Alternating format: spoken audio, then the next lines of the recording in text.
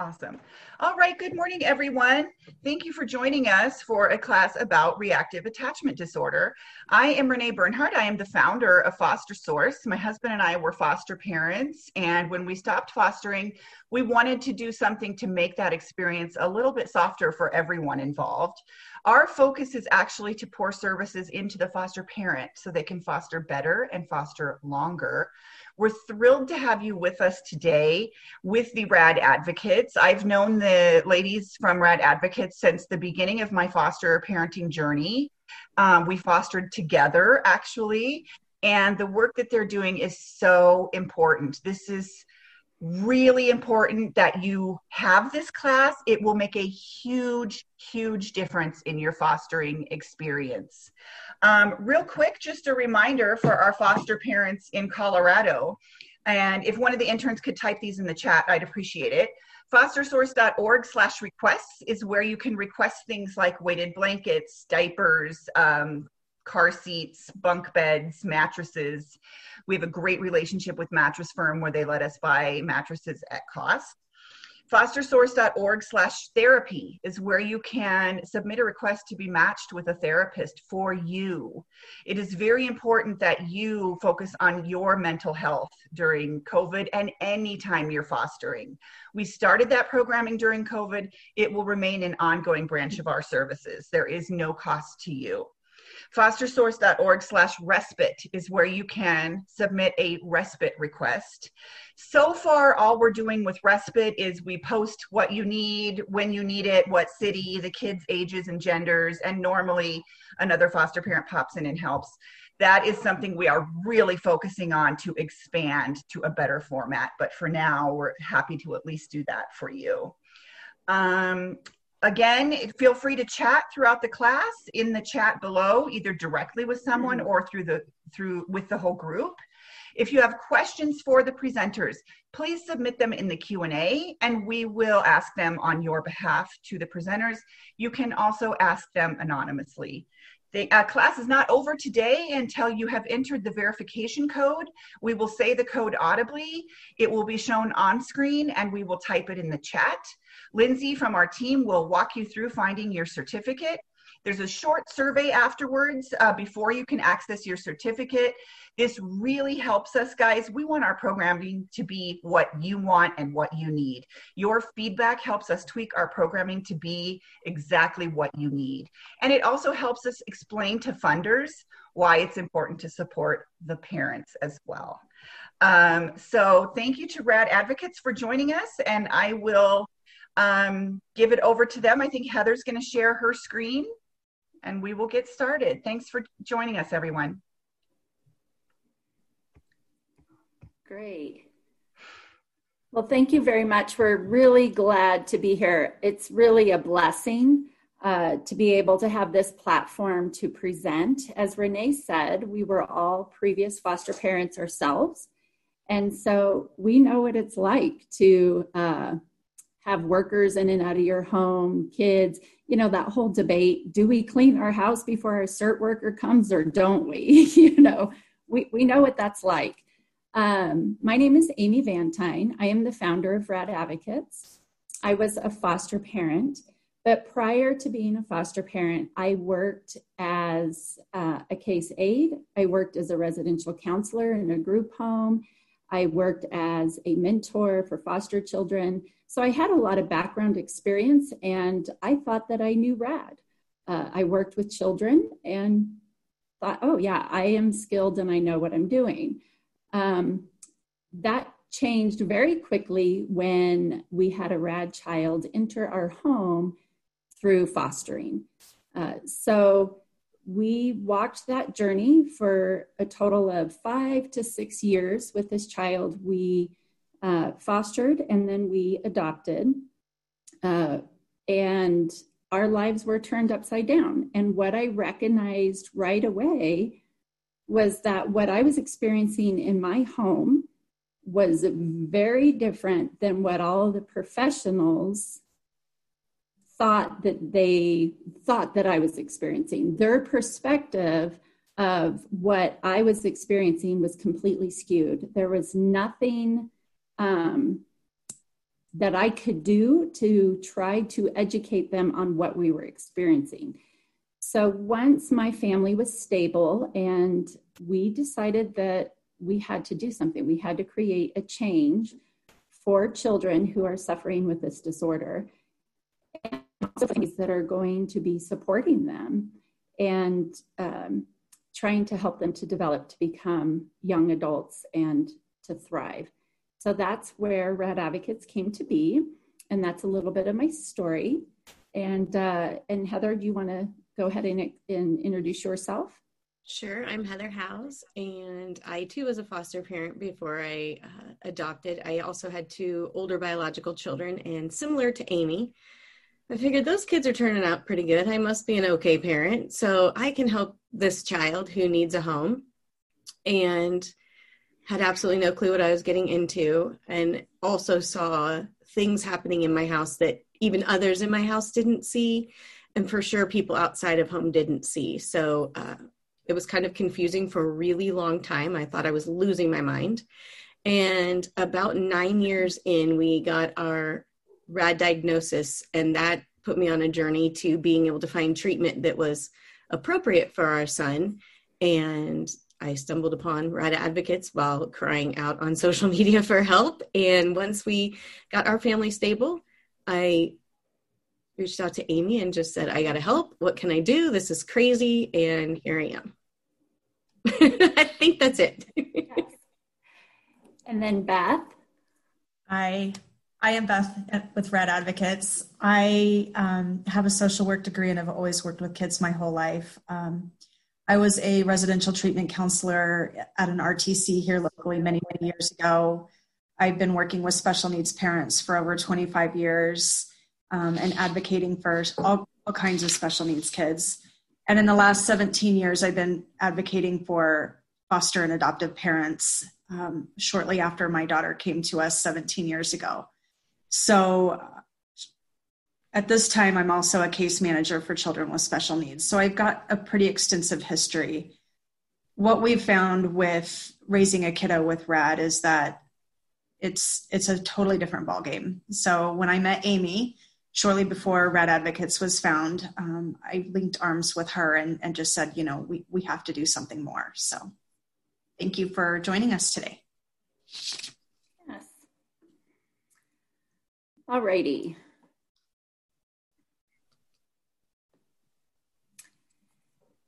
So the first thing we're going to talk about is how this disorder is developed.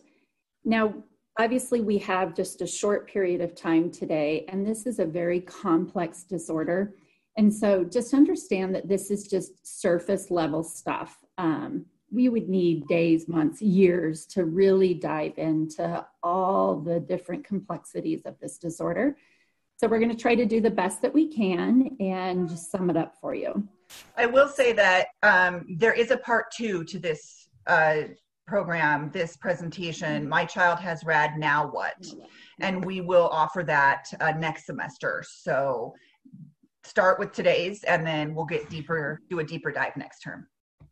Great, thank you, Renee. So here's the cycle of the securely attached cycle. This is the very foundation of all of us, of when we were born. This is the foundation that's going to set the stage for our relationships and our social and emotional and cognitive development moving forward. This is the stage that a lot of treating professionals forget to look back at when looking at children with reactive attachment disorder. So it is very important to understand the securely attached cycle. There's a baby, and this really can be from a newborn, up to 2-3 years old. This cycle still continues for attachment. So when the baby is at rest, everything's fine. When the baby is hungry or needs a diaper change, is experiencing some sort of need or discomfort, obviously they cry, and that's how they're going to let you know, hey, I need your help, please come help me. The mother or the caregiver then responds to the baby. They make eye contact, skin on skin, tries to soothe the baby. That then helps the baby to calm down, and it's actually developing trust. in the baby while the brain is developing, that the baby can trust the people around them to meet their needs.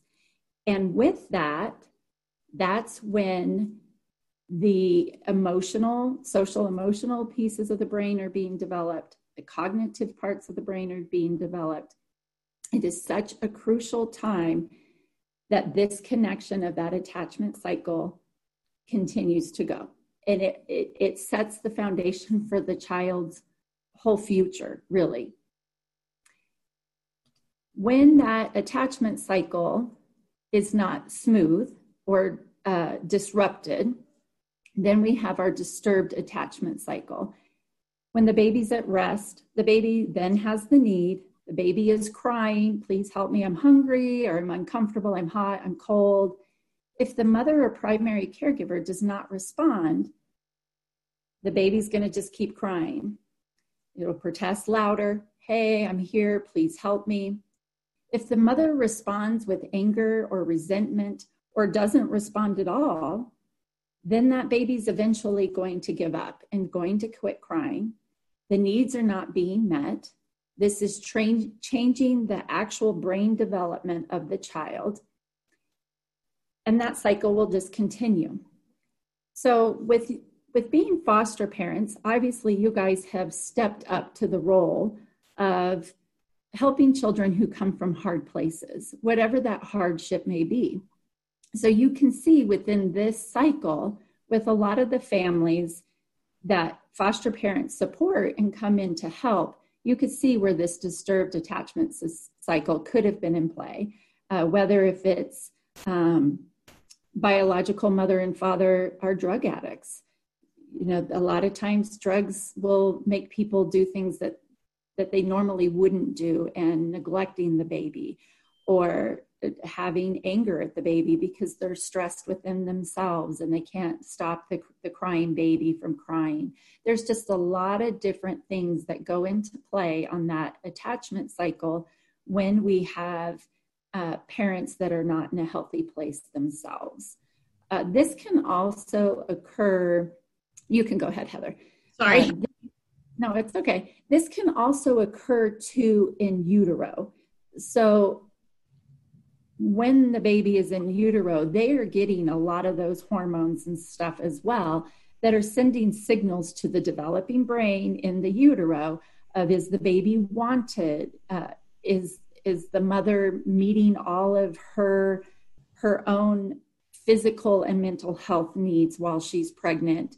That is all transferred into the baby in utero. So it does not take long for that attachment to be disrupted. There is no study at this time that I'm aware of that shows exactly when this disorder is developed. It can be anywhere from utero to age 3 to 5, depending on what website you're looking at. So what is reactive attachment disorder? In a nutshell, the child, is unable to form loving, lasting relationships. So that goes back to that beginning stage of attachment, sets the tone for your relationships and your mental health. They're not able to give or receive love and affection. Now, this may seem confusing because some of you may say, oh, I know somebody with reactive attachment disorder, and trust me, they give love and affection. I'm sure they do. However, a lot of that is probably not genuine. That is part of the disorder. And we'll get into that a little bit later of how they learned for their survival skill to act as though there's love and affection involved. They develop a lack of consciousness and distrusting of others, of course. If they're an infant and they were crying because they were uncomfortable and hungry and their need was not met, they're not going to trust. And these difficulties, this disorder is a continuum. This is as a spectrum, just like autism or something else would be. You have everything from the mild range all the way to severe. Now, more on the mild range, I would consider that to be more of an attachment issue. That's where obviously trauma occurred at some point in the child's life where they learned to distrust.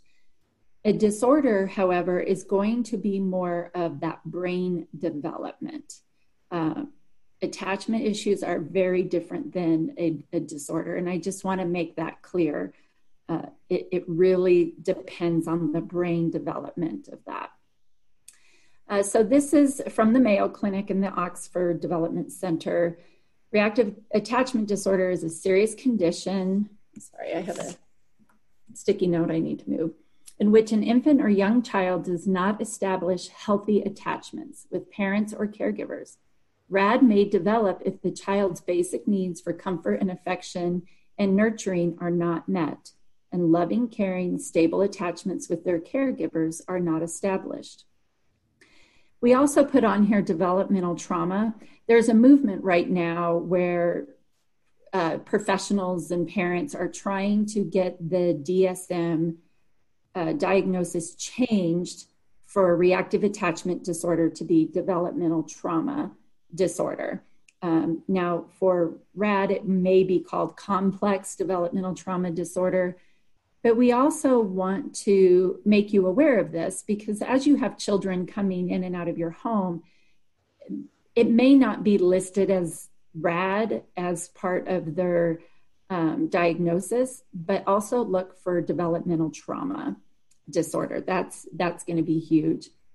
And you can see again on that it talks about the symptoms of that. And again, it goes back to that attachment and not able to attach to their primary caregiver. So there are some statistics that we have looked at, obviously all being parents with reactive attachment disorder and feeling isolated in parenting children with this.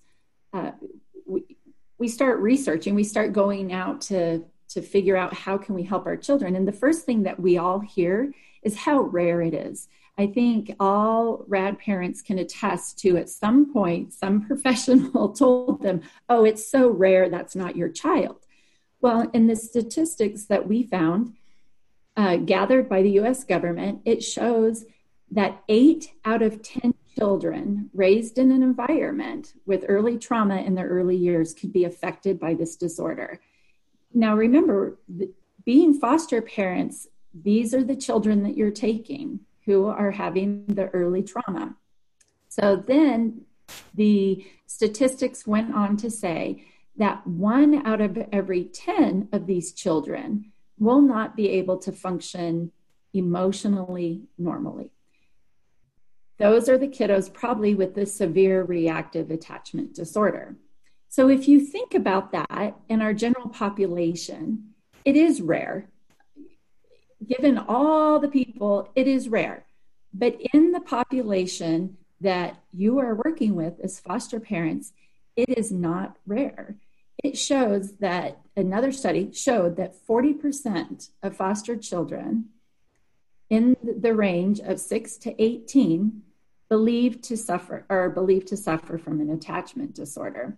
And those are probably the ones that are diagnosed. It oftentimes really does not get a diagnosis until well into later of the teen years where year after year, the behaviors keep escalating. All therapies have been tried. And when there's no improvements, that's usually when the disorder comes.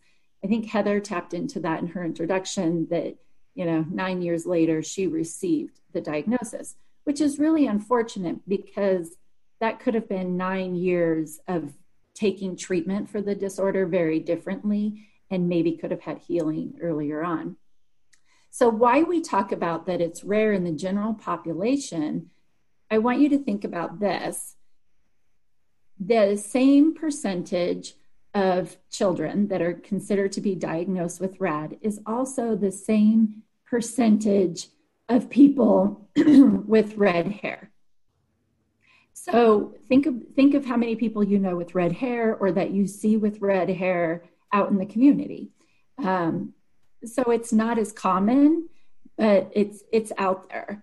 And so I hope that when you see redheads, you'll start to think, oh, okay, RAD is not as rare as we want to believe that it is. especially as foster parents, just really be aware of it for the children that you're bringing into your home, because it is you guys that is also going to set the stage for these children to have healing. And you are the front runners, you're the front liners that's going to see these behaviors before the caseworker, before the therapist, before anybody. You guys will be the ones to see these behaviors. And so we are hoping to bridge that gap and train about reactive attachment disorder. So when you start going to the professional saying, hey, as a foster parent, I see some concerns, that they're going to know what RAD is too, from the in-home perspective, and that they're going to be able to help work with you to develop a treatment plan to help these kiddos heal. Okay, so talking about symptoms of RAD in infants and toddlers, as Amy and I both said, well, I don't know that I discussed my children's ages, but our kids were a little bit older. So we'll go through some of this, and I'm going to defer to Beth because her child came to her as an infant. But if you get an infant and you're seeing like they're never seeking comfort, they're showing you no response to anything you do, kind of that blank face, and they could have a soiled diaper and you would never know. That's kind of a concerning symptom. You'll see them kind of watching others, but never engaging as they get older. And then needing help, so they won't really ask you for help. They'll kind of just stumble along on their own and, not get help or not even maybe know how to take it when you are offering assistance. And then they really won't reach out to you to pick them up. They don't play those interactive games that we all play with our kids, peekaboo and hiding and things like that. And then usually you don't see a lot of smiles from them, or they're kind of listless. And I think Beth can jump in here about the appearances and the listlessness. Right. So my daughter came to us at 6 months old, and we were her first placement straight from literally her parents' arms. Human Services had her for about 2 hours before they showed up with us. And when she first came in, it was very obvious from the moment I saw her that she was very small. Her head was misshapen. She was not giving good eye contact. She wasn't smiling and interacting typically. She was extremely reserved and listless. She would watch us from the other side of the room like a hawk. It was like daggers in your back and watching every single move you made. But as soon as you started to exchange with her and try to interact with her, she would immediately dart her eyes away and go very stoic. We called her face plastic because it was almost like she was disappearing within herself, and she was dissociating. She was literally checking out of what was going on when we were trying to interact with her. She did not cry for her needs to be met. And she would either whimper very mildly, or she would scream out of control, inconsolable. And this went on for months, if not years. So that was the very first sign that we saw. And then going forward, you start to see things. I always say the extreme need for control is probably the biggest one that I now look back and see as one of the most prevalent behaviors in the toddlers and the older children. And they usually don't trust the adults that they're with. And that might not be as easy to recognize, but you kind of get it, like you'll keep saying, like, I have this, I'll get this for you. And you have to keep reassuring them. Sometimes they're hostile. They're usually very manipulative. You may not catch that right off the bat because you think, oh, they don't know how to handle our household, or there's something different. But if you add all these together, that will be kind of what you're looking for and the symptoms that you'd probably see. Absolutely no empathy or remorse that's genuine when they are in trouble for something. They show like they don't have any conscience or compassion if they've hurt someone. Again, that kind of goes right into their inability to give or receive love. And if you look back at their infancy, they never got love. They never received affection properly. So therefore, how would they know how to give it? Usually, if you're trying to guide them and show them like you'll take care of them, they're trying to resist that. They don't want you to nurture them. They want to be like, I'm on my own type of thing. And the biggest one is to me, is the lack of cause and effect thinking. I can't tell you the number of times I wrote, if blank, then blank on my child's mirror to say, like, answer this question. If I blank, then I blank. And clueless. Like, if I don't do my chores, then I don't get to play a game or whatever. And clearly right out the door. Like, it didn't matter. I think my friends thought I was totally crazy for writing that on his mirror, but it's a big, huge thing with them. And then they'll seem to provoke anger in others, and you won't necessarily see something physical that they're doing. And like Beth said, kind of the daggers in your back. I remember my son staring. I used to tell my husband, he's just staring at me at dinner, like, watch him. And as soon as I would look at him, his eyes would dart away and he'd be looking at something else. And I'm like, it is so creepy. This kid is just staring at me. And you just don't, it just makes you angry, and you can't really see it. Other people don't see it happening. They'll try to argue just excessively. I always say it kind of turns into that who's on first, what's on second type of scenario, where you'll ask a question and they'll give you some answer that is kind of related to your question, but a little bit to the side, if you will. So then you engage with the other issue that the child brought up, and pretty soon you're not getting any answers to the initial issue, and they've run you around in a circle as to what happened. And it'll be something that sounded like legit until you stop and think about it later, and you're like, that didn't answer my question at all. That's kind of their MO, to not get you to get into them, attach to them, or be able to relate to them. Always outside, they're superficially, I won't say always, not always, but usually outside of your home, they're superficially charming, they're engaging. You could probably take them to someone's house and they would tell you what wonderfully well-behaved children they are. And they are that for the other people.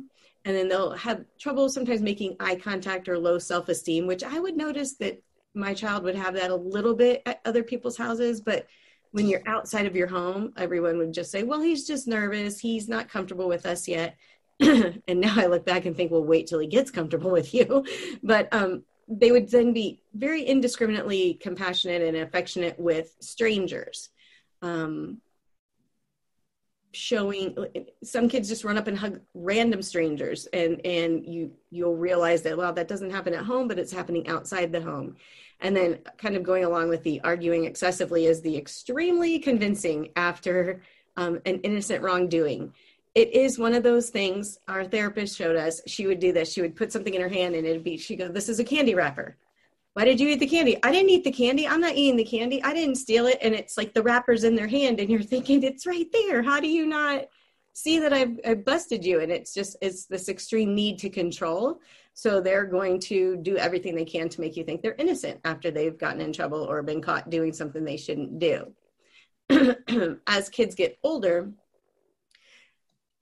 we notice things their property is always destroyed. It could be shoelaces are always pulled out of their shoes and put back in. Their jeans are always picked at. Their clothing is always traded with someone else. It's bizarre to me. Like, my kid would go to school with one outfit on and come home with a different shirt. And I'm like, oh, I just gave it to so-and-so, but he never knows their name. Some kids have those maladaptive behaviors, which almost mimic like the OCD or sometimes the sensory autism type disorders, where they'll just rock for hours, and it's kind of a way of soothing them. They are not usually very good with younger children or animals. There are some kids who are great with animals. Usually I notice in our experience, it was the younger children, and our child at an older age, 12, 13, 14, still played really well with younger kids. Part of that was a need to control them. We did end up adopting his biological half-sister when he was 11. And I didn't know of these behaviors. Like I said, we hadn't had a diagnosis yet. So there were definitely some things I look back on and go, oh, so that's what he was doing at that point. And it's a lot of the manipulative behaviors, the psychoanalytic things that you'll look at now, and it'll be different behaviors and things that they say to kids.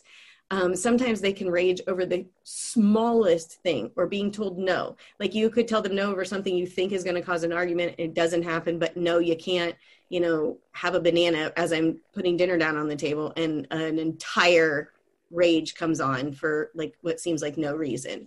Usually they're huge stealers, and they lie about it a lot. And it will be the silliest things. It could be a piece of paper. It could be your money. I mean, it doesn't really matter what it is. It's just someone else's. So they're going to take it, which goes along with their impulse control, which we'll see later how this diagnosis is often misdiagnosed because of the world around us wants to just say it's a poor impulse control. And if you just get that under control, then they won't steal or lie so much. Usually there's learning difficulties. That usually goes along with the executive functioning issues and what's happening or not happening along those issues. Abnormal eating patterns. I remember feeding a 6-year-old 2 heaping plates bigger than I fed my husband. And like, it was never ending. He could just eat and eat and eat. A lot of kids will sneak food. I will forever find wrappers behind beds and doors and everything like that. And you're like, I don't even know where that came from. Long-term relationships, obviously they've been bounced from home to home to home. So there isn't an ability to really understand what is required of a long-term relationship and how they could hurt someone if they damage that relationship. I also noticed, and you may too, they'll come home and like, my friend. But if you ask them the friend's name, they don't know their name, because that would require them to like show compassion and attachment to this person in their world. That is what it would feel like. So they just move from friend to friend. The preoccupation with literal nonsense or the questions or the incessant chatter. I have said a million times that one of my adopted children, I'm like, she just never shuts up. Like it just never stops. It's noise after noise after noise. It's talking to yourself. And my husband goes, it's just like our oldest. He drove me crazy. And I'm like, that kid spoke and you understood what he was saying. This one is just saying something to hear her voice. And it's one of those, like, you don't realize how much is wearing on your nerves, even when you're just trying to cook dinner or whatever. And then in the end, we as parents appear to be these unreasonably angry and hostile people when really we're just so overwhelmed with all this stimuli that is coming at us from these children that appear to be doing nothing. And it does make you infuriated. So those are things that we typically see, we kind of address. I think, Amy, do you want to jump in on any of those with the older kids? I know you had some good examples. Yeah, I'm going to interject here if you guys don't mind with a couple of questions that are coming in. And if this is coming up later in the presentation, perfect, but I just want to get it out there now. Looking at all the symptoms, people are wondering, this is a spectrum, correct? Our kids have had developmental attachment issues, but they don't rise to the level of inability to attach or manipulation or a lack of remorse. That is true. Right. Yes. So a lot of these symptoms obviously are going to fall into other categories of other diagnoses and other things as well. And that's also makes it what's really hard in trying to get the diagnosis of RAD, is because a lot of these symptoms and behaviors could be many other things. I think what's important to look at when looking at these symptoms and trying to look at your child going, is this RAD? The most important piece is going to be looking at how you feel as the primary caregiver for that child. I mean, obviously, if you're only fostering this child for 3-4 months, you may not ever see it. And especially if the biological parent is still involved, you may never ever see this disorder. Where you're going to see it is when you're fostering long-term, when there is no other primary caregiver involved at that time other than yourself. And I would really look at it as what is going on that is causing yourself as the primary caregiver to say, why doesn't this make sense? Amy, sorry. I don't know if there's anything you can do, but your audio is corrupted. I don't know if you can go out and come back in or, but that's helpful. Thank you. Is this better? No. No. Try to go out and come back in. Heather is, or Beth, the other question that may be coming up later is if medications are helpful at all. I will take that one first. I don't know I'm obviously not going to answer for Beth. Initially, I felt like before our diagnosis, we had him on medication for ADHD. And what I noticed with that was it at least gave me the ability to communicate with him. Really, he then received the information I was giving him. He wasn't doing anything with it. He wasn't making any changes, but I could at least communicate with him, and it didn't seem to be so squirrely. Since my son has gotten treatment, he's actually come back home. So he went away for treatment and came back home, and he's a pretty cool dude now. I actually enjoy him, which I couldn't say for the first 9 or 10 years of our lives together, but I call it the cocktail. So we had a doctor at the facility or the place that he was at, prescribe some medications that did help. And then he was able to, kind of how I explain it to parents is their brains are like Jell-O in a jar or jelly or something that's got some room in a jar, and it just shakes around all the time. And so these medicines allowed him, his whole insides, his brain, his whole internal workings to calm down so he could start to receive the proper instructions and care and get the treatment and actually be able to receive the treatment and make a change. Also, he was willing to make the change on top of that. So I believe that sometimes medication can help if it's the right, what I call cocktail, which is just a mixture of medications the psychiatrist thought was what would help, which it did. And now we're pretty much off of all of them but one, now that he's in a different place in his mind, if that makes sense. So like he's kind of gotten healing, and so now he doesn't need to calm so much. Heather, you are being thanked for your blunt honesty in the chat. So thank you. It's what we need, right? We're trying to figure this out. So thank you for that. Yeah. Beth, do you want to add anything? That's kind of one of the things, just to comment quickly off of what Renee just said, is, we're here to talk about the elephant in the room, and never, ever are we here to talk about negatively about our children specifically. Sometimes we can be really blunt, and we have to be. So please understand that we're not talking about our kids specifically. Yes, I do agree that meds can help, but keeping in mind that it is very rare that RAD occurs without other diagnoses and other mental health issues. So I think that's part of the other problem, is that a lot of the professionals don't have specified experience with RAD, and they're not specialists in it. So when they're trying to tease things out, generally our kids' first diagnosis is ADHD, and they're trying to treat that. And oftentimes ADHD meds will make our kids worse. So I think a lot of it is finding a psychiatrist that understands the developmental trauma, including attachment issues, if not RAD, and also being able to tease out some of the other mental health issues that could be going on. The majority of our kids are very likely dealing with anxiety. How could they not be? Right. And depression is likely a piece of it. As they get older, they could be on that mania spectrum. So there's lots going on. And if those other mental health diagnoses are not being treated appropriately, RAD is not going to, attachment is not going to happen until those are at least under control. Then from there, our child has to be able and willing to work on that attachment piece and work on what's going on. And when they're not either capable or willing, they have to be both, then that's not going to happen. And one of the things that we see is that first is working on attachment, and really they're doing it all backwards. So hopefully that helps to answer that question as well. Well, and I did add in the handouts, you guys recently had a post of questions to ask when you're looking for a therapist who knows how to appropriately treat RAD and diagnose RAD. So if you're questioning that with your child, please look at that article of theirs before you go any further. Okay, go ahead, guys. Okay, and something else I was going to add to that comment is my son was first treated for learning disabilities and did this whole brain training. I don't remember exactly what it's called, but it wasn't Brain Balance. It was some doctor where we lived had this specialized computer program made exactly for what my child needed.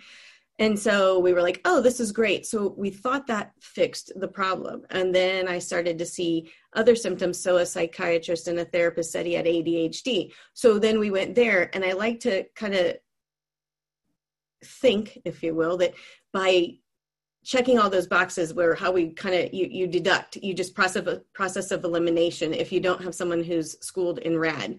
And I know that blog has some great topics, but I will tell you the biggest words you can say is, how many RAD children have you parented?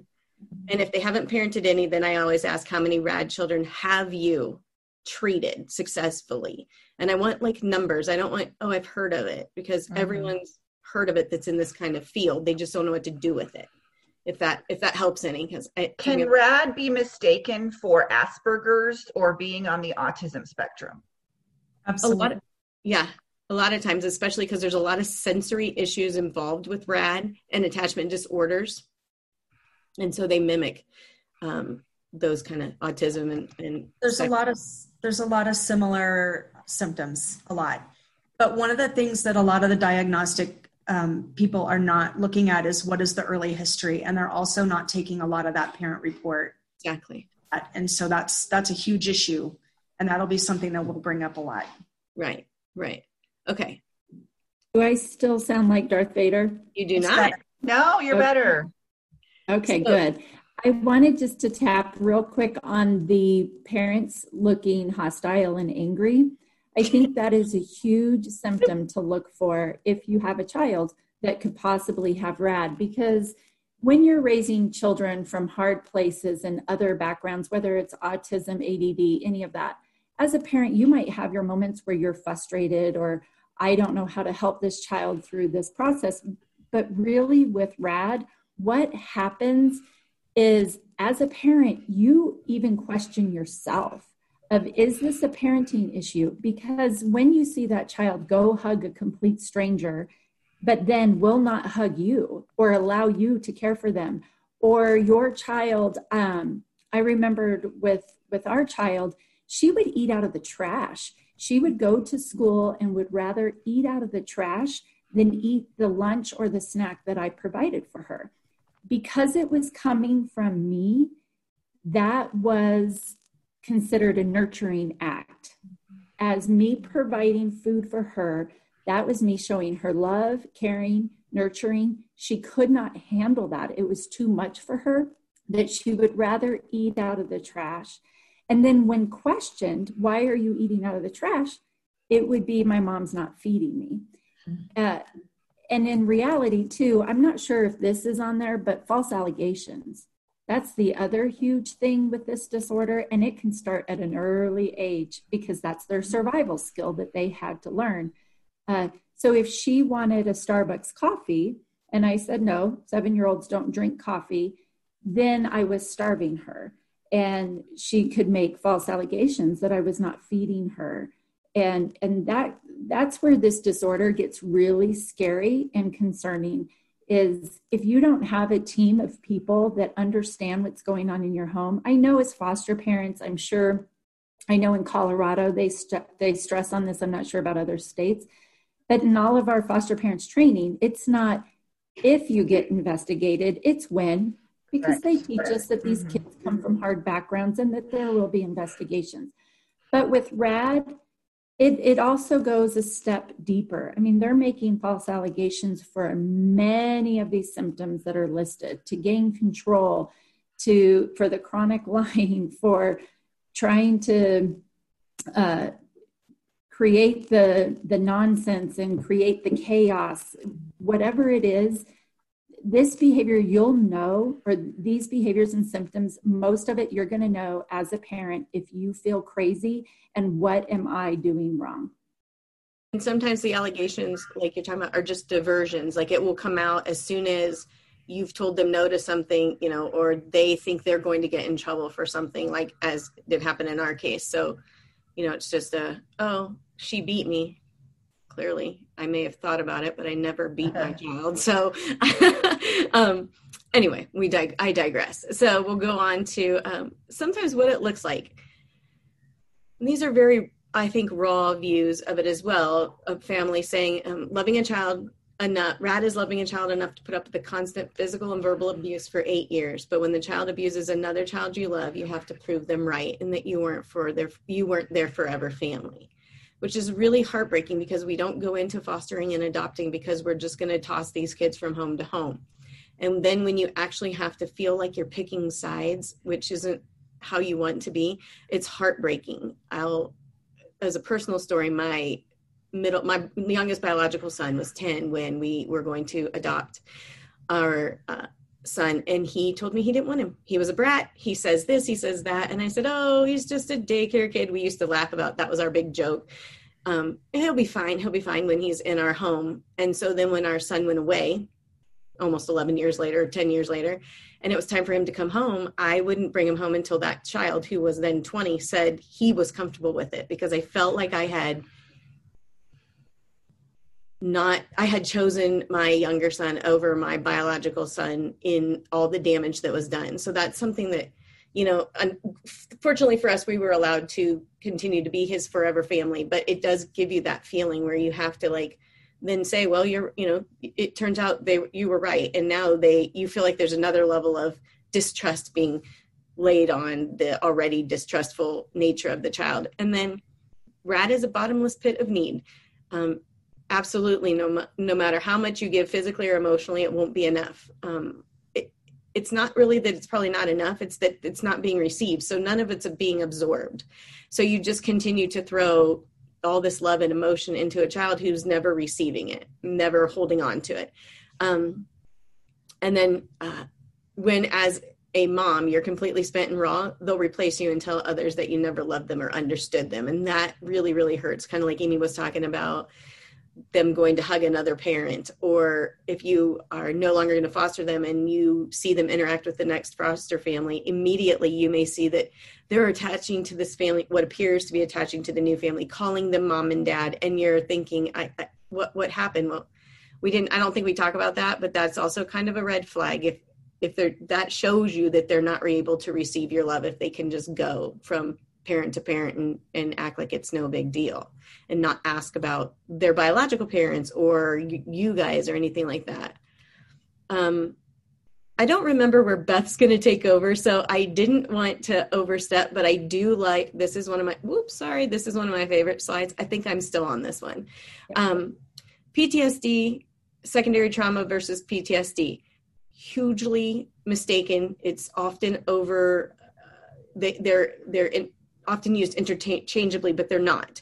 So a secondary trauma is when the individuals have been exposed to the people who have been traumatizing them, or disturbing descriptions, traumatic events, things like that. And they're inflicting the cruelty or others inflicting cruelty on one another, versus the mental disorder when you develop after you've been exposed to the traumatic events and the chronic. So we always look at PTSD as kind of our war veterans, and they have the PTSD. The secondary trauma is what we as parents seem to get the beautiful diagnosis of, or the other family members, because we're experiencing their trauma by what they're dishing out. Does that make sense? I'm not sure I'm describing that right. We're the recipient of their behavior. What'd you say? We're the recipient of their behavior. They are imposing trauma upon us. Right. So it's different, and we always want you to know kind of the difference, because treatment is different too. Healing from secondary trauma is different than healing from PTSD. That's interesting. I didn't know that. That sounds like a whole new training in itself, because we do a secondary trauma training, but I never thought about what it looks like compared to PTSD. Right. And because usually PTSD is, the example of being in war, or if you were accosted or, held at gunpoint, that's your actual trauma that happened to you. Whereas with the secondary trauma, we're being traumatized by individuals who were already traumatized, and they're inflicting it on us in a way that doesn't really look like trauma. So you don't understand that it's happening to you until someone figures it out for you, that you're just, I could be triggered by, I'll be honest with you, my oldest son is 24 now, and he was also abused by our adoptive son. And the minute he raises his voice, I instantly panic. And it's not because we fight or anything in our house. It's because when he would raise his voice, he was speaking out to try to get help from me, and no one else in the family saw it. So then it all came back to me like, what's wrong with you? So it doesn't matter if he's excited or if he's mad. If he raises his voice like this, it triggers you. Panic. It's just a trigger. And it's weird. I had to learn that about myself in the last year, that it's okay if someone talks loud. It's not going to cause any issues for myself. People understand now. So that's one of the most random things that I noticed in my healing, or my beginning to heal. This is interesting. Somebody says in the DSM, you can get PTSD from others describing a trauma to you or watching it on TV, though it is a secondary trauma. Correct. So that would be PTSD would be diagnosed as secondary PTSD or secondary trauma versus just you experienced it. So PTSD. So how they're going to, I don't treat PTSD versus secondary trauma, but what they're going to work on with you as a PTSD person versus a secondary PTSD will be different, and how they approach it. It's like treating attachment issues versus disorder. An issue is like, oh, my boyfriend broke up with me and I really thought we were going to get married. So the next person you date, you are keeping your distance, putting your guard up, and that person sort of earns your trust over and until they break down your wall. Within a disorder, the wiring is completely different. So you can't love that disordered child enough. It can just keep pushing them away. Does that kind of make sense to those attachment and the two? Do you see how I'm saying? Like, it looks the same. It's both attachment, it's both PTSD, but the treatment and to help you get healing looks different. So risks for the family unit, obviously social isolation. You may start to notice that your friends, they just don't get it. So they kind of quit coming around, or they feel like they've offered you all the help they can and you're not doing it, even if you are. It becomes a safety risk. Well, back to the social isolation. So they quit coming around, and then you might go to the park and do stuff, but you're a little afraid of what your child will do at the park to other children. And you don't really have a lot to talk about. I know a bunch of us parents say, we kind of laugh when somebody's like, my child didn't get on the dean's list this month this semester, and it's the worst ever. And I'm thinking, has your child tried to kill you? Like, it's not the worst thing ever, but you start to not have a lot in common with others that you hang out with because you're experiencing things that people just cannot fathom. The safety risk for everyone in the home can be the emotional safety, not just the physical safety. It kind of goes where other people in the home, it causes depression. They try to not cause problems. We have a completely different term called glass children for the other children in your home that seem to be what we used to call the good kids, the easy kids. They really need help, but you don't realize it. So you're looking right through them, trying to help the one that appears to need the most help. Correct. For those of you who aren't familiar with that term, you'll hear it often in child welfare. And a glass child doesn't mean that your child is fragile. It means that another child needs so much of your attention that you look through the needs of the glass child, often our biological children, right? Because the needs of our children in care are so much more intense. And you might not realize that you're spending all that time. You may be taking care of a child who's raging for hours at a time. So the other children in the home go to their room. Well, that could be for 3 or 4 hours. And now they're not having their needs met by you. But obviously doing that is not of ill intent. I'm not saying you're just, mistreating your other children in the home. It's just something that happens because you're trying to protect everyone in the home. There's always the risk for false allegations and potential criminal charges for anything. Like Amy said, she could feed her child, give her food, and she would dump it and say she wasn't getting lunch or whatever. I have heard of a child who literally would get out of the car and throw their lunch in the trash can outside of school and then say mom didn't give them a lunch, day after day after day. And now in the digital world, I am starting to hear where kids will say, well, my dad said I'm in a timeout for 2 hours because I did whatever, or my parents haven't fed me for 4 days. And CPS is coming out to the home because they're getting calls of, abuse or neglect. And and it's not so, but these children are able to say things a little easier because they're in chats and things like that. So it's another thing to look for and pay attention to. And when you have those false allegations and potential criminal charges, it's obviously you can lose your income, you can lose your job. If you have a job that is in dealing with children, or where you have to have, no criminal record, not even just as a foster parent, obviously these charges could cause you to not be able to be a foster parent again. So it can devastate a family rather quickly. It can cost you a lot of money very quickly if you need to hire an attorney and things like that. There's in the involvement with the juvenile justice system or DHS before a child is removed from your home. And then then they're placed in a group home. And then that shows that their adoption or their care has been disrupted. There's relinquishments, there's changing again. And then children continue that cycle just to the next family, to the next family. And pretty soon, I think there are some statistics about how many kids from the foster care system end up in prison. And a lot of correctional officers will say, oh, now I see RAD in the prisoners that I'm taking care of. Now they can see where, and it's not called RAD when you're adults, but they can see these characteristics. And it's the cycle of the abuse kind of continues. In our case, I know my children's biological mom was mistreated in her home and neglected and abused. So she continued the cycle for 6 years with our son. And then on a side note, not knowing what RAD was, my son continued the cycle with his biological half-sister until she was 3.5 or 4 when he went away for help.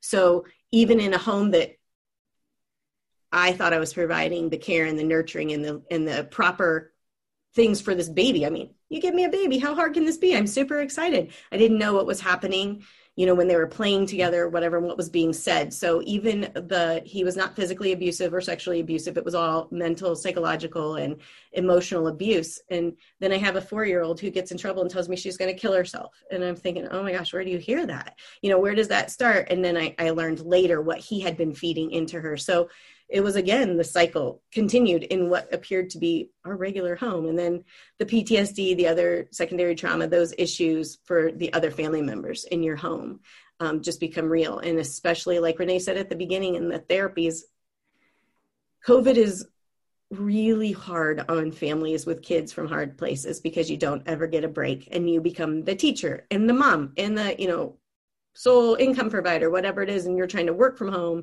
and be at home and have these kids at home. And so try to get therapy for yourself by all means, because that will be in helping your whole road to sanity. Let me interrupt if you don't mind. This might be a good question for you, having had an infant.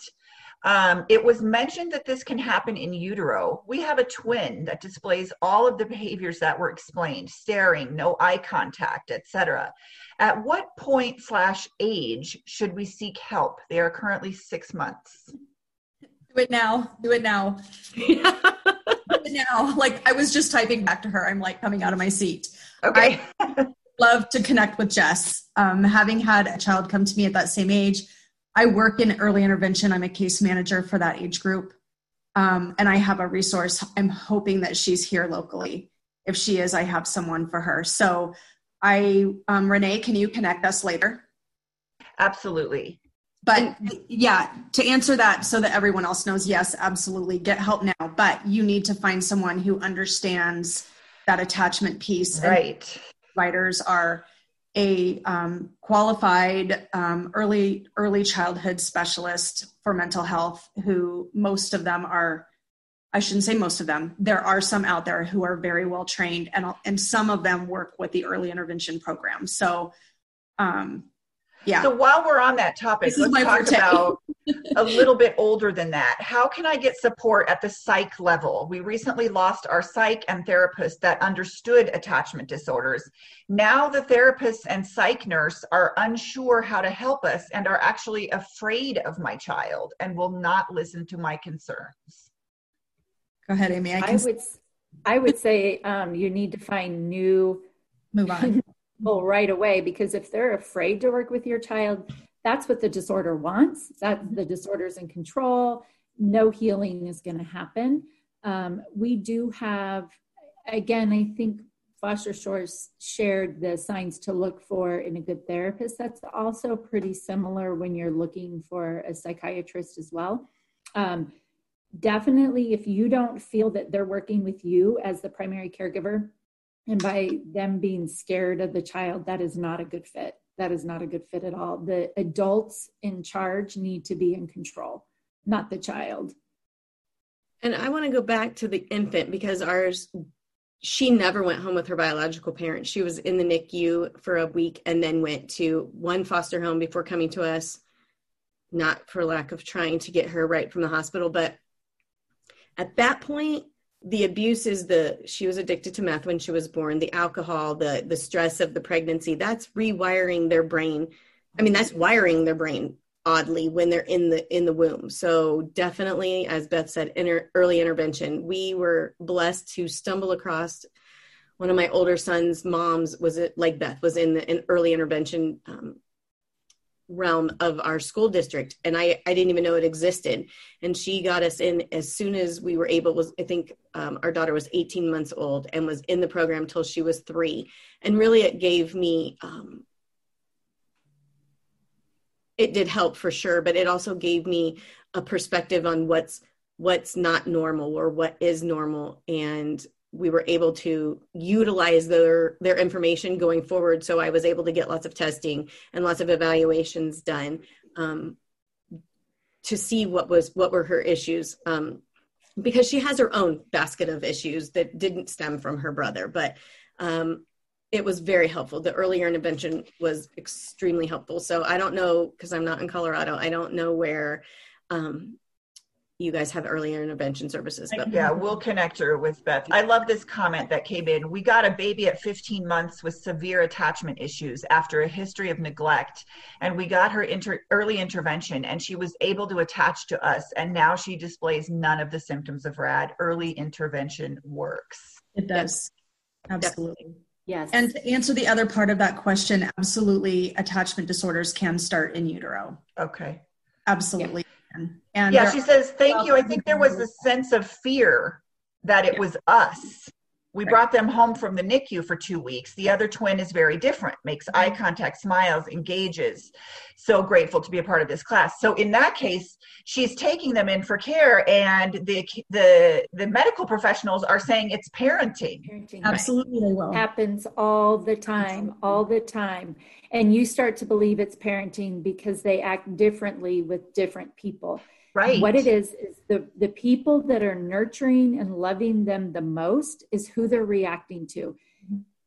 So earlier when I was talking about love, they seem like they have love and affection to other people. The reality is that is not genuine. It looks like they're loving the neighbor, the caseworker, the CASA. That is a false attachment. It's not a healthy connection. Okay. All right. I think this is where Beth will take over. Okay. This is me. All righty. So now we're going to talk a little bit about some of the systemic failures, which I think we were already kind of starting to talk a little bit about. It happens with everything, but some of the more professional ends of it are with the university and educational systems, DHS, Medicaid and private insurance, and our current therapeutic interventions. So starting with the university and the educational systems, what we have found is that training for therapists is obviously beginning at the university level, but the majority of those programs are not offering any, or very, very little attention to this disorder. So from what we found, at least when talking with some local universities around here, they're giving maybe an hour overview of the severe end of attachment disorders. And that's all they're getting before they walk off and become a clinician. And so oftentimes we're finding those clinicians in our community mental health center. And that's where we are often turned to go because that's where Medicaid contracts. So when we go to those places, we're dealing with people right out of college that are making $20 an hour, and they're often still being interned, and they've had no training at all on attachment. So one of the things that we have found is that the only way to make progress effectively with RAD is to start training those professionals, which we're doing, and also going into universities and doing some trainings, but to really keep talking about it. And a lot of it is that the professionals don't want to talk about it because they think they know what they're doing, or they know they don't, but they have no answers. And so they don't want to go there. That is really the scary part. And going back really quickly to the person who's the nurse was afraid of them, you know, and you guys are saying you have to go somewhere else. She's saying, I'm going to the only place that takes Medicaid, right? So that's your other issue. That's right. And that's really the foundation too of why Rad Advocates was developed, was because we want to bridge that gap from what this disorder looks like in the home and for families and for the child to the professionals of what they're missing. Yes. Because if we can bridge that gap, then the professionals can develop a better treatment plan. I mean, we're not therapists. We don't have that background, but we have the background and the knowledge of what this disorder looks like in the home, what it does to the child, what it does to the rest of the family members. And we have to create that change somehow within our therapeutic system. Yeah. Somebody says, I'm told I can't diagnose RAD, that it must be done through assessments beyond my scope and practice, but then they come to me for treatment. Yes. Right? Like, a lot of us go for treatment before we go for any kind of diagnosis. And so again, there's so much backwards to all of this. Like how can this amazing therapist treat a child when they don't know what really is going on? Granted, they're part of teasing that out, but they don't know if they're treating it right if they don't know what's truly going on. If there isn't, it's just so convoluted.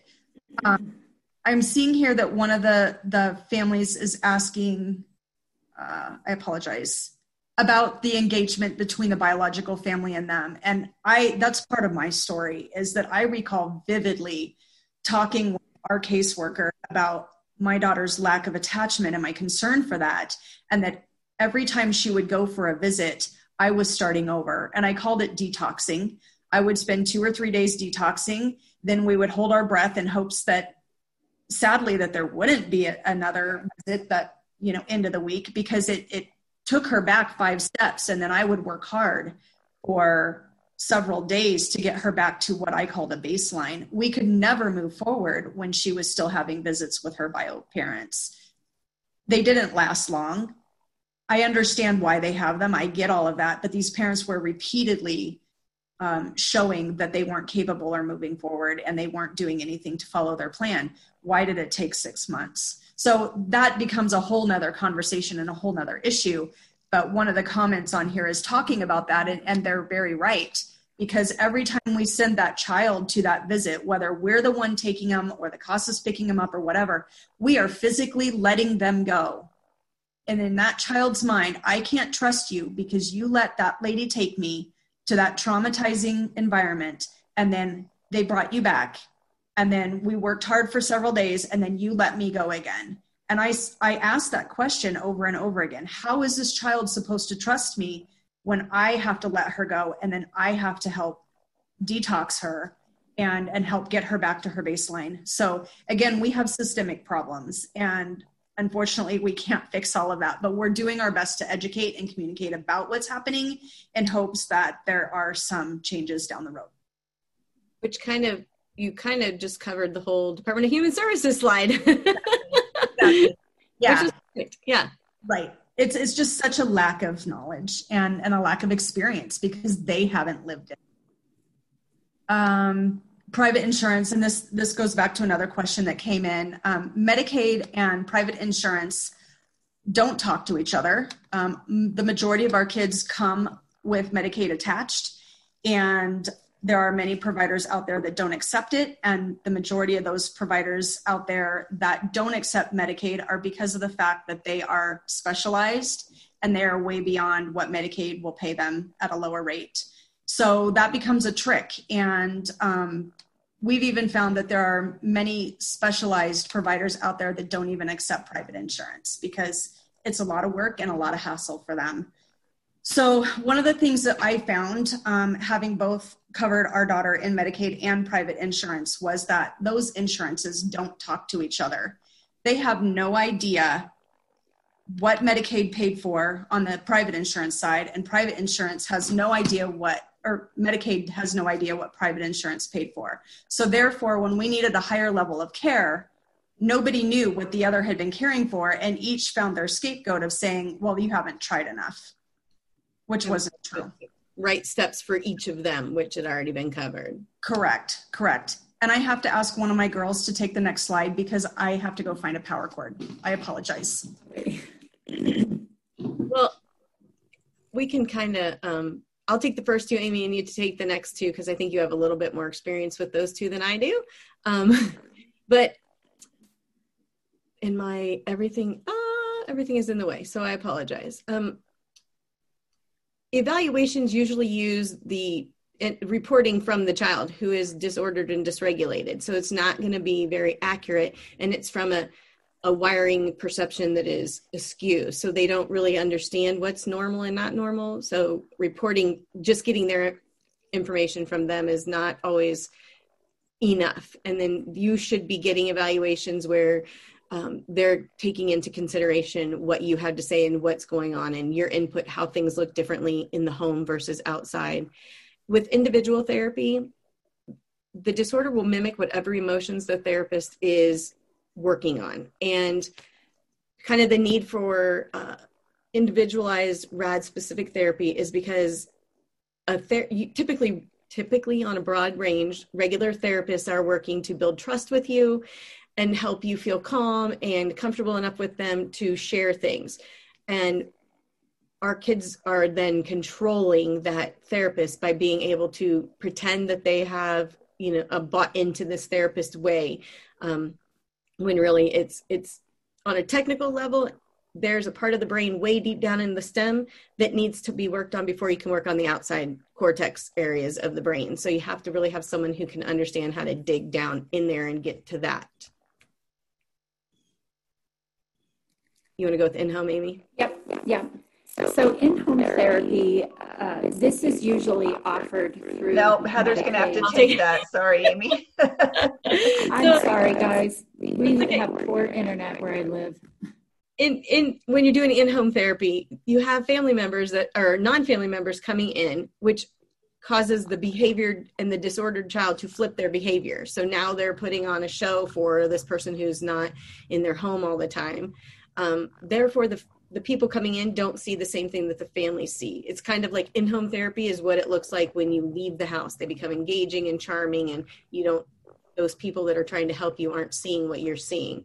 And then typically in our higher level of care facilities or residential treatment centers, hospitals, they're using what we always call the reward system. So again, if you do this, then you get that. And just because the kid doesn't understand the if-then statement, they do understand that, oh, I want 12 stars, here's what I have to do.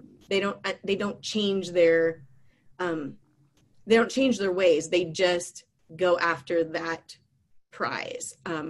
And so there's in those higher level facilities, there's no expectation of nurturing, nobody trying to attach to them. Therefore the child's not triggered, which means for insurance companies, especially, that they're regulated, or for even the therapy facilities. Well, this child's doing well. He's regulated. He's great. He can return home.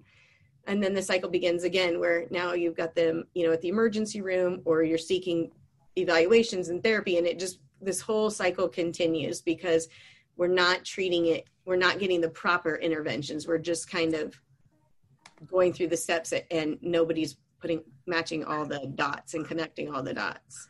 But is that a way for someone on the spectrum, particularly on the more severe side, isn't that a way for them to be a functional adult? To be somewhere where there's no expectation of attachment? I mean, you can be a functional adult and not be attached to anyone. Mm-hmm. Absolutely. Which we don't necessarily want for our children. Can you hear me? You're broken up. You're Darth Vader still. Am I still Darth Vader? Yeah. If you want to text me, I'll say what you wanted to say.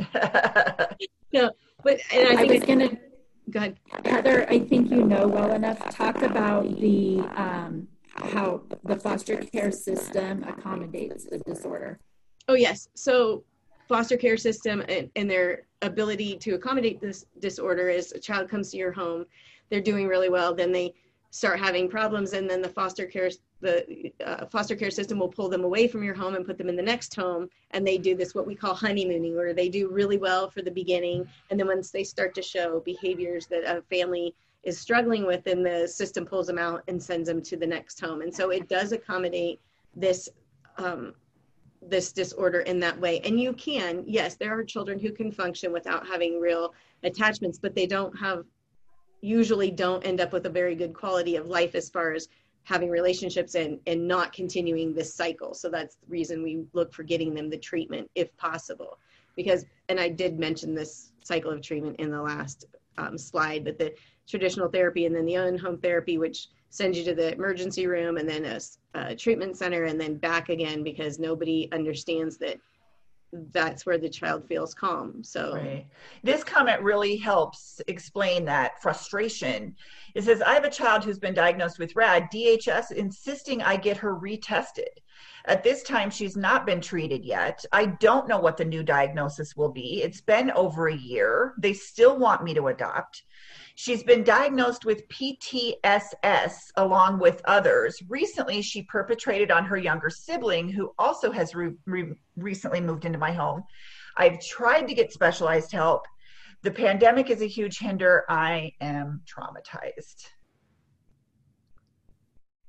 I don't even know who wants to address this that. Mom. Yeah. Yeah, right. And the other people are asking, maybe you guys can answer this quick. Where can these parents go for support? Do you guys offer a support group just for RAD parents? Where can they find support? We don't the majority of support that we've found is in the underground groups on Facebook. We do not have a support group. That is our specialty. So can you explain, I've heard this underground world. Can you explain that a little bit? Like, what is that? Obviously now we see why there's a need for that, right? How do people access it? There's legitimately a group on Facebook called the Underground World of RAD. And if you search for that, then you can join that group. Mm-hmm. We say the underground because it's RAD becomes something you can't, before you have a diagnosis or even after, you can't really talk about it to other people because you look insane. And then, especially if you're a foster parent, then sometimes your ability to be a foster parent may come into question because these children aren't displaying the same behaviors. There are ways to get help. We can advocate for families that are going through things like that. We have before. And trying to get the child the behavior or the therapy that they need, as well as work on advocating for the other family members, the parents and the other children in the family. So that's something we can do as well. Yeah. Is that coming up a list of what you guys do? Because I know you can sit in on a family team meeting, things like that. Are you guys going to go over the things that you can do to engage with these families? Yeah, we certainly can. I don't remember.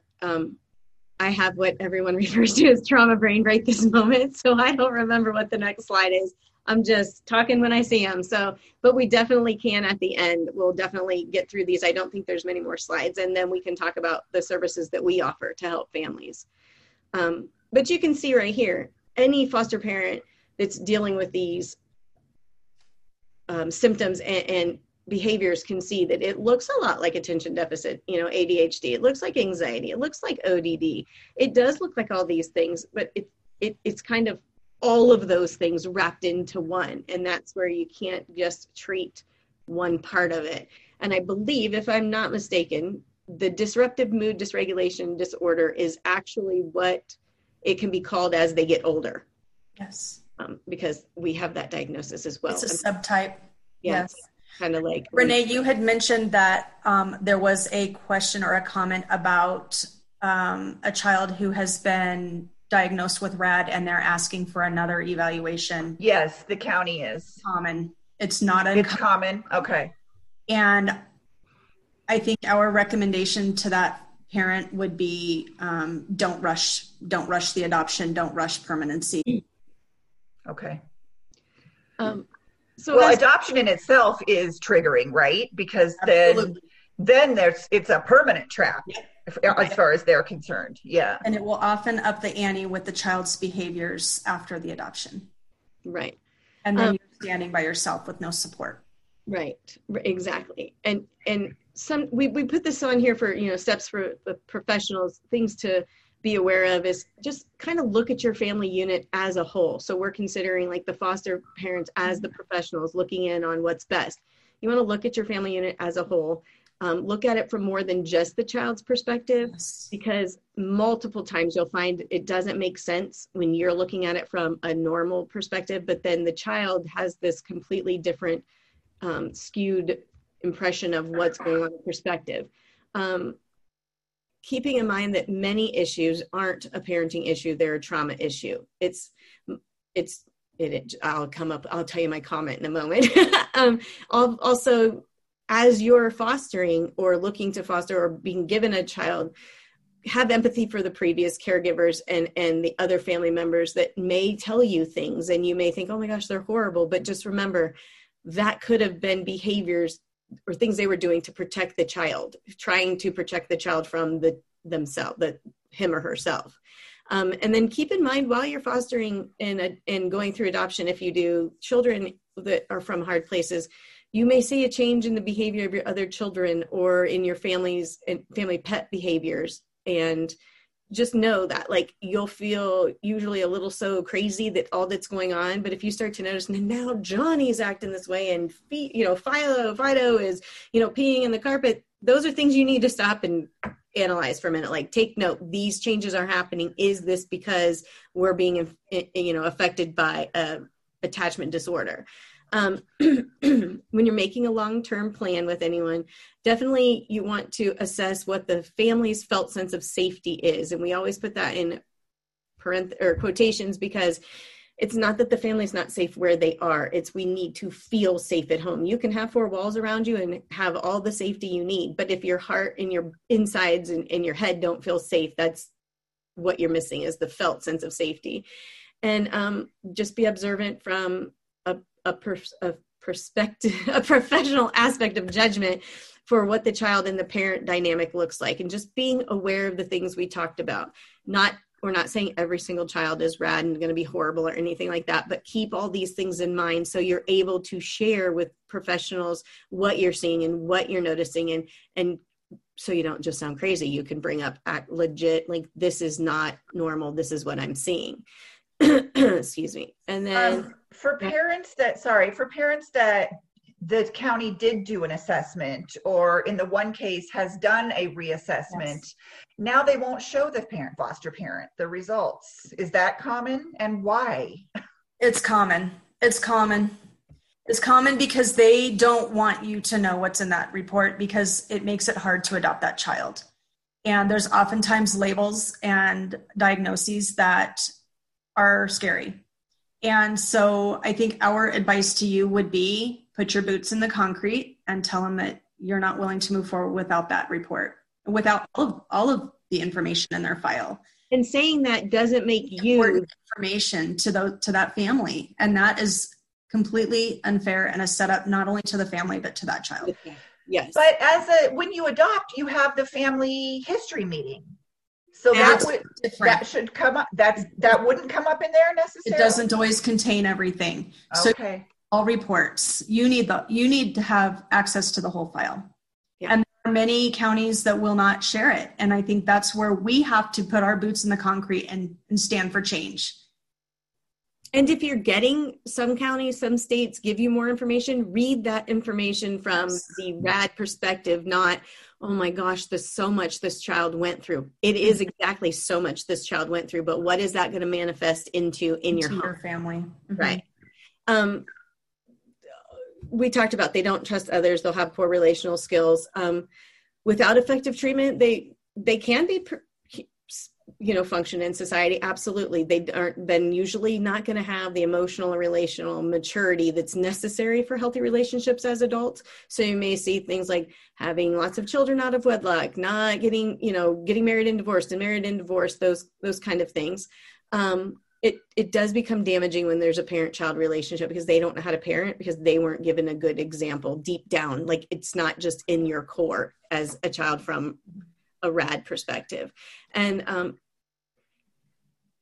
if they can't resolve the issues, the traumatic experiences, and understand why they do the things they do based on those experiences, then they can't stop the cycle from continuing. And they don't have to go back. Personally, I don't believe, since I have a child who's been through the treatment and come out on the other side, it isn't about reliving every single experience the child went through, like you were beaten, you were this, you were that. It's going through the feelings and where they should have been treated properly, and getting our child was his therapist brought up feelings, and then I put my arm around him so he would then learn that this mom will help him, this mom will protect him. So it's kind of things like that. But you have to have someone who knows what they're doing to do that. So we now can take more questions because I know we started to get off. It's easy to do. It's very easy. You guys, people are disheartened. I think it's hard, and they need a little bit of hope. Is there hope? Can this be rehabilitated? Yes, it can be. With the proper services. And if they're able. They have to also, again, be willing.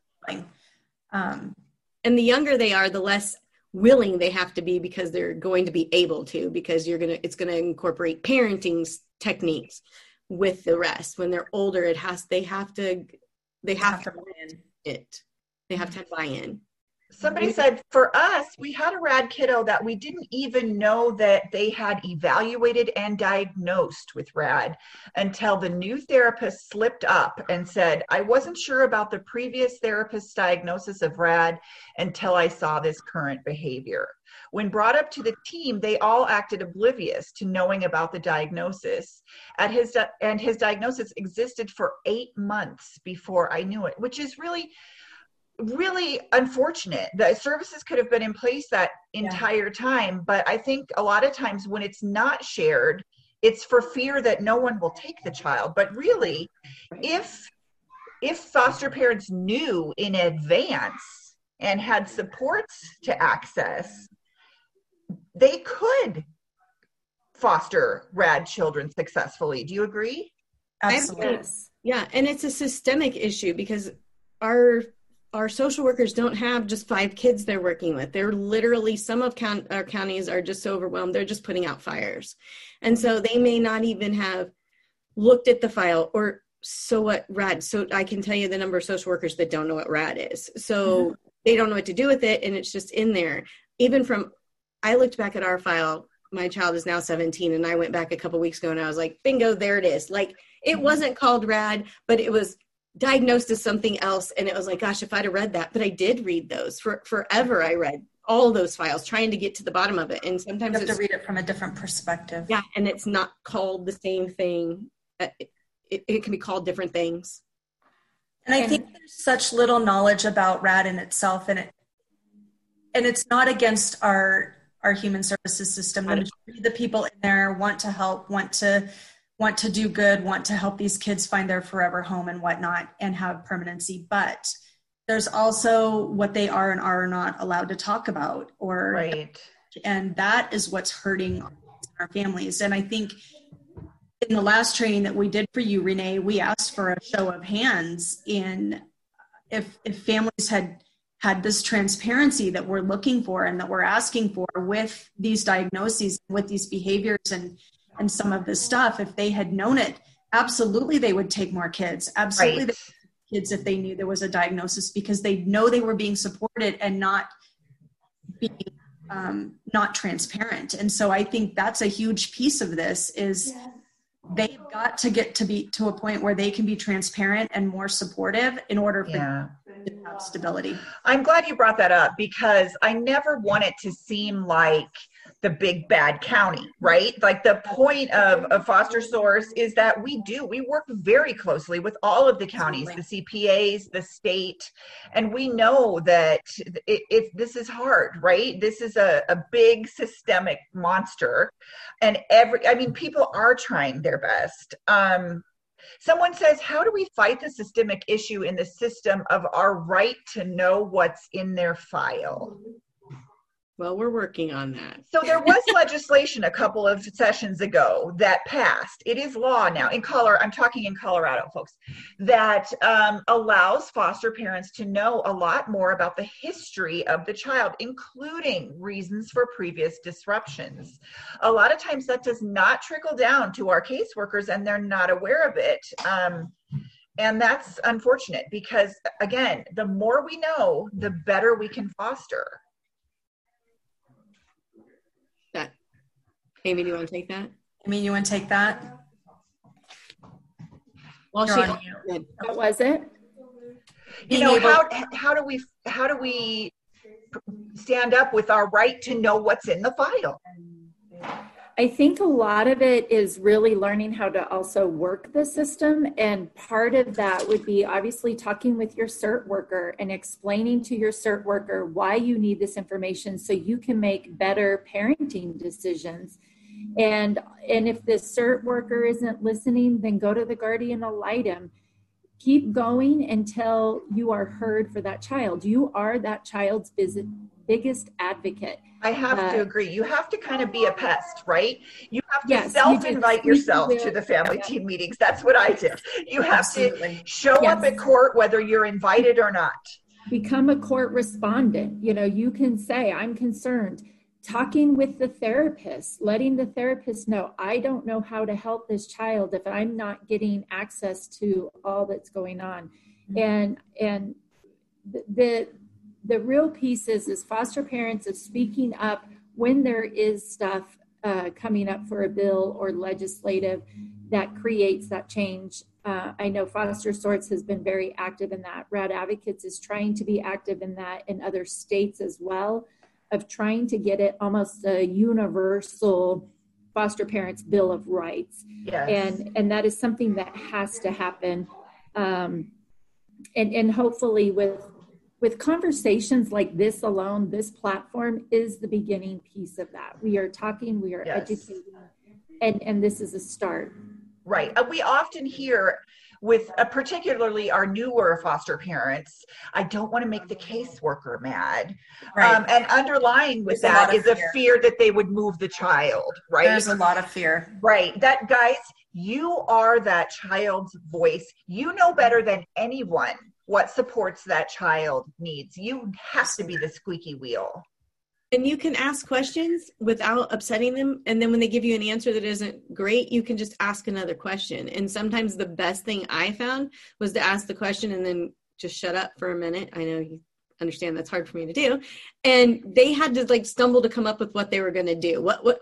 And so I just say, well, what can you do? What will you do? What, those kind of things until they start to just break down and come up with idea. Correct. Yeah, Michael sums it up perfectly here. He says, because I ran group homes before fostering, I have the mindset of two major things. Number one, I want information and I ask for it. I explain that I have a culture in my home and must make decisions that will be in the best interest of this child as well as my current guys. Number two, I need to be treated as a professional, period. I am a parent, but I am an integral part of their lives and I would argue of the care team. Absolutely. Absolutely. And I would agree with what he's saying is that we're oftentimes not seen as a part of that team, but that's where we have to learn to advocate more. And so I think that's going to be my shameless plug for us as Rad Advocates is that's part of what we're here for, is to help guide you through these kinds of things and help empower you so that you can be the best advocate that you can be. And we don't know it all, but we're learning, and we can help bring up some ideas on what to do or how to go about things if you're feeling stuck. Carrie states that she has that fear. We can help empower her. Yeah, we can help give them ideas on how to go about some of these conversations if they don't know how to navigate them.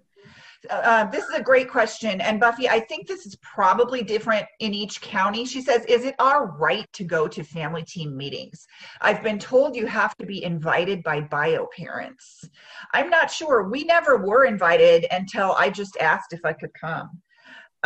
What do you guys actually do sit in on quite a few FTMs? We do. Is that at the request of the foster parent or the bio parent? Both. Okay. Depending on the family that we're working with, they could be both. Do I still sound like Darth Vader? A little bit, but not as bad. Not as bad. I think it's your internet, Amy. Well, One person says, one thing that scares us is the power of the child's caseworker. If our current child is reunified, could the caseworker put a black mat on a file preventing us from getting future placements? No. I mean, I will answer that. And I know that we have some caseworkers in here today. So if you'd like to answer, go ahead. But absolutely not. You will never be blacklisted for advocating for your child. And I mean, they need you. They need foster parents. If that has happened to you, I am very sorry for that experience, because that definitely should not be the case. Let me see what just came in here. Former caseworker here and current certified treatment foster parent. I've seen foster parents blackballed for all sorts of reasons. That's really sad. We've worked with families who have been, and again, this isn't just to talk negatively about caseworkers, because we know where their hearts are and what brought them to what they do. And we appreciate them very much like our children. We're not here to talk negatively about them, but we have many families who have been told outright by their caseworker that if they decline continued placement with this specific child, or if they don't adopt that child, they will not place any more children in their home. And I mean, we have hundreds of stories of families who talk about this. So it does happen. The problem is, where is the accountability? So I think that's, again, is where we can help them. Go to their supervisor, go to their supervisor, go to the top of the department. Yes, I agree. And that's okay, guys. A lot of times we almost feel like, oh, we're tattling. No, the county has told us over and over, it is absolutely okay for you to go to the supervisor. Yeah. Can you guys explain the difference between having attachment issues and RAD? Amy, you want to talk about that one? You do a good job of explaining. I don't, we'll see if we can hear. Yeah, am I sounding weird? You're fine. Okay, so an attachment issue is more on the mild spectrum. That's a kiddo that had some trauma happen to them that created something that allows them not to trust. So whatever an experience that happened to get them into the foster care system, that's obviously going to create a trust issue for any foster child. It's scary, they've been removed, whatever that was. That could be a trust issue, which could lead to an attachment issue. I'm scared now to attach to this person because when I attach to people, they're taken away from me, whatever it may be. That's more of an attachment issue where the child needs to just work on trust and trusting people around them. More of a disorder is going to be how the brain developed. So for an attachment issue, the brain was already developed. The child could have been attached to their biological family. Everything could have been fine. Doesn't mean that there wasn't trauma, but they could have been attached and they just experienced trauma, which now leads to an attachment issue. Now I have to work on trusting people again. The disorder is going to be more of that developmental piece.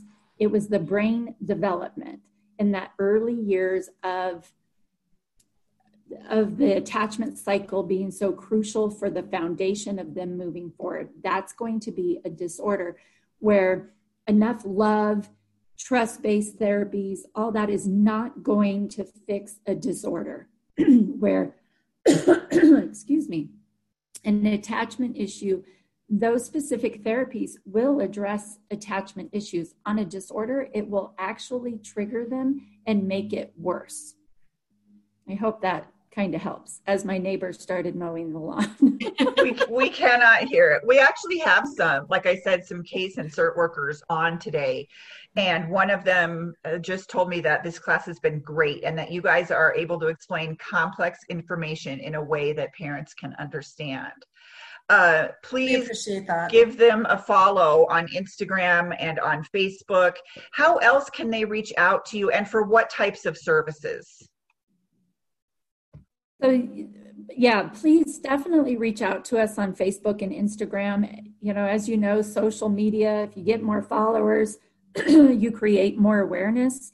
And that's really what we need around this disorder is we're not doing this to villainize children. We are doing this to help children and to create a change for their lives. Part of our services is we do everything from attending family team meetings to residential treatment center staffings to IEP meetings to even just working with foster parents or adoptive parents on developing a plan. If it is going into adoption, how can we help you have a treatment plan moving forward with your family to set your family up to success? If you go on to our website, radadvocates.org, you will see a list of services that we also provide. Yeah. And if you follow us on social media, just FYI, Facebook there is a space between the RNA and the A and D before in RAD. Yeah, people were asking what the social media handles were. Maybe you guys can type them in the comments as well. I was going to say, they're also on the screen. Can you still see the screen? Yeah, you can see them. Yeah. Yeah. And if you go to our website, there's links to them. So that would be the best way to find it. Great. All right. Do you have a list of therapists who know this diagnosis and treatment plan, especially any who take Medicaid, the big M? We do. However, it's really hard to find the ones to get Medicaid. But again, if you contact us, we can help you navigate how to get to that therapist without Medicaid. Okay. And navigating the system. That's the big thing that we do is we'll help you navigate the system to get the services that your child needs. This has been so helpful, you guys. I think this is one of those trainings where people would be happy to sit on for another 3 or 4 hours. But it's Saturday and it's gorgeous in Colorado, so we're going to go enjoy our day. Lindsay's popped back on. Again, huge thanks to Lindsay, who, by the way, for those of you who may not know, was one of the interns last year, and she was so dang good, I had to hire her so I wouldn't lose her. So thank you again to Lindsay and all 6 of our interns. We have board members listening today. I really appreciate all of you being on here. Lindsay is now going to walk everyone through getting your